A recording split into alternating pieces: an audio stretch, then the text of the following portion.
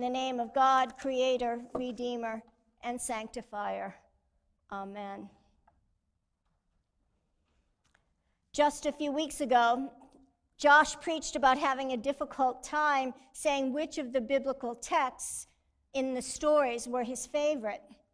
And as he was confessing it, I remember nodding in the pew in absolute agreement. And even as I have been praying with and reflecting on and studying the texts appointed for today, I heard Josh's confession somewhere in the back of my head this week, and I realized that this text from 1 Samuel, Psalm 139, and the gospel story from the first chapter of John felt like I had won the preaching lottery. I love these texts, I do. All three are earthy, intimate, and relatable to me. Each brings a message of hope and desire, of God's ever-abiding presence, of God's persistence, even when we do not recognize the divine's voice calling to us. These lessons are about the gift of spiritual companionship in discerning our particular vocation, and of the miraculous gift that is our faith in Jesus Christ. As a Roman Catholic girl growing up in the early 1960s and attending a private school taught by women religious, specifically Sisters of St. Dominic from St. Catherine, Kentucky, now known as the Dominicans of Peace. This was a pre-Vatican II time when the Mass was still in Latin, and my Dominican sisters, my teachers, were all dressed in traditional habit. I memorized the entire Mass in Latin, and I would go home from school on some particular days, set up my little table and chairs, the child-sized table and chairs, wrap a white pillowcase around my head so I was veiled like my sisters, and I would set up this table as an altar. I wanted to celebrate Mass even then. In those childlike moments, it was as if God had whispered something in my ear, something like, "Go ahead, Judith, it's really all right." All the while, I was feeling a little guilty, since after all, I was a girl, and according to the church, I didn't belong saying those prayers and making those gestures over grape juice and white Necco wafer candies.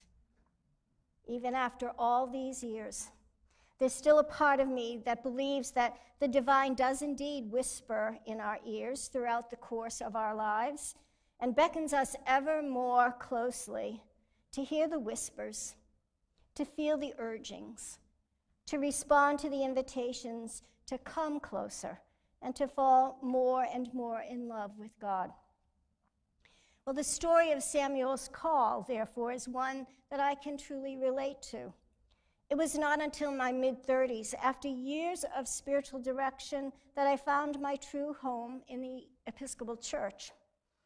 Only after completing my Master of Divinity degree, with a profound sense of homecoming within the Episcopal Church, would I dare to open my heart once again to the unfolding story of vocation and call.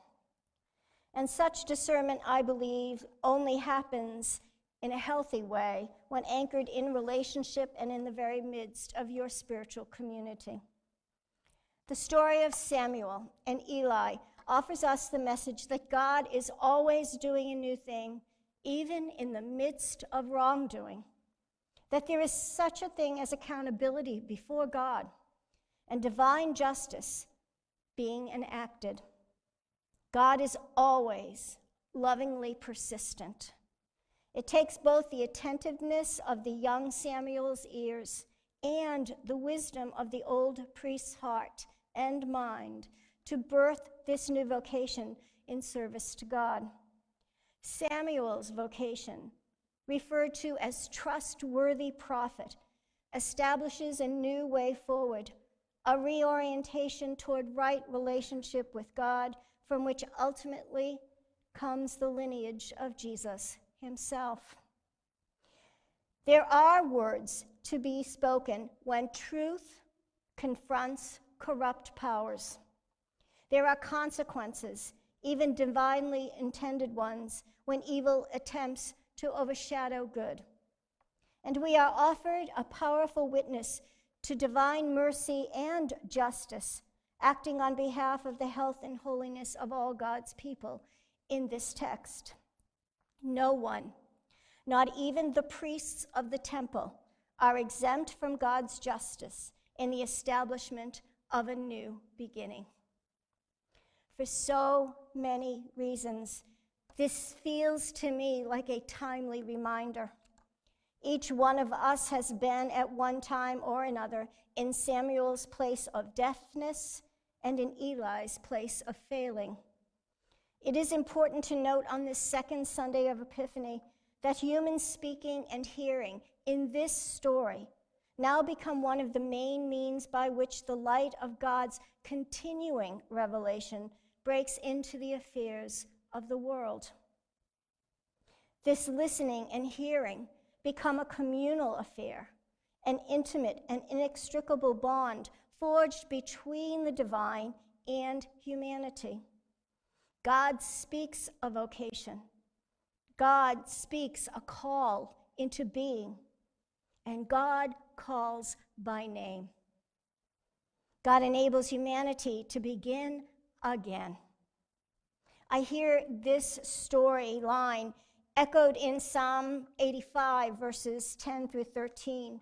Mercy and truth have met together. Righteousness and peace have kissed each other.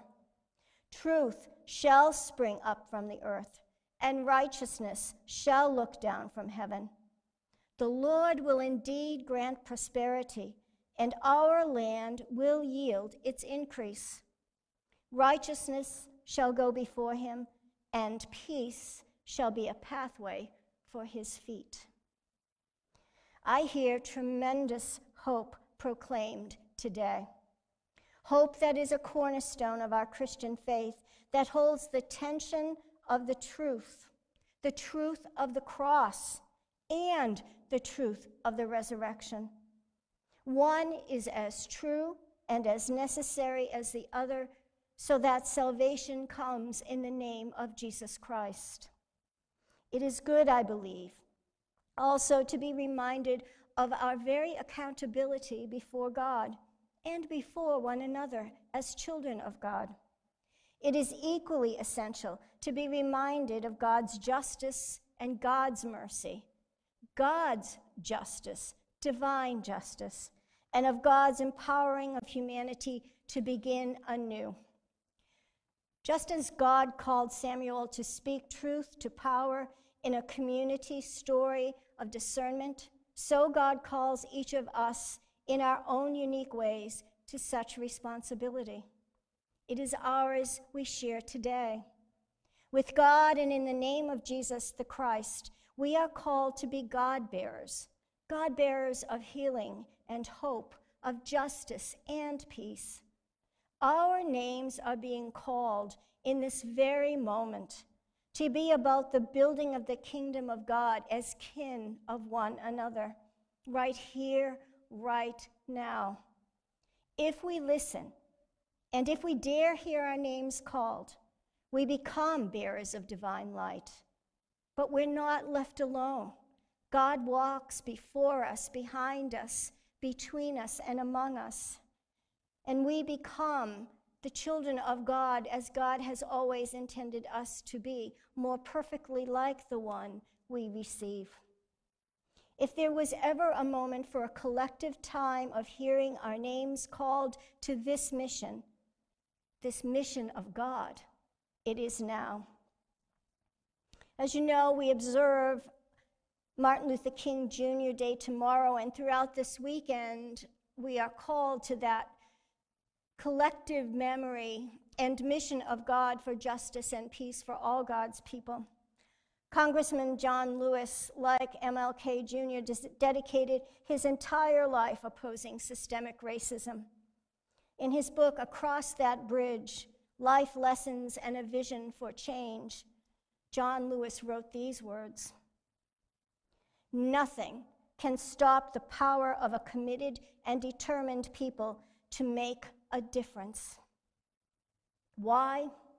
Because human beings are the most dynamic link to the divine on the planet. And likewise, in her startling and truthful memoir, Birth of a Dancing Star, the author Ilia DeLeo, a Franciscan sister of Washington, D.C., writes this: "We have divorced the mind from the heart and knowledge from love, forcing knowledge into contrived systems of power. The medievalists knew that knowledge without love is lame, and that love without knowledge is blind.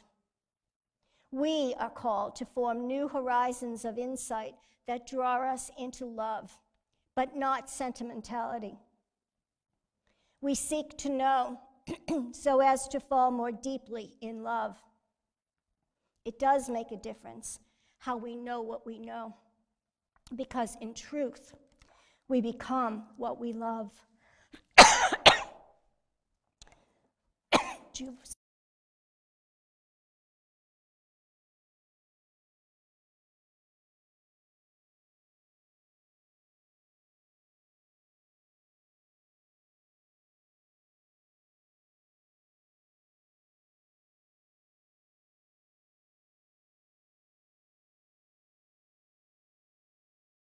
Is God cannot be outdone in love.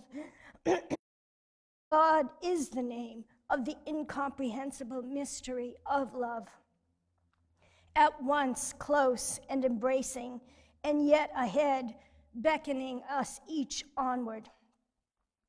God is ever newness in love, ever faithful in love, the eternal fire of love that creates, destroys, rebuilds over and over into eternity, because love is invincible, mysterious, and eternally creative of the new.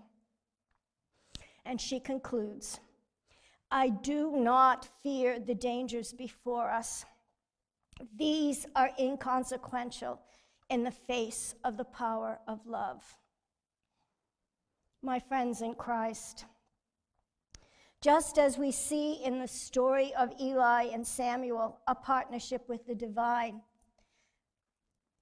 an unleashing of the new, so may we hear this story as a clarion call of love. May we become what we love, love itself, facing the dangers and unleashing the power of love, not sentimental love, but love that seeks justice and peace with absolute abandon. I trust that if we give ourselves over to the power of divine love, be assured, divine love will do the rest. Amen.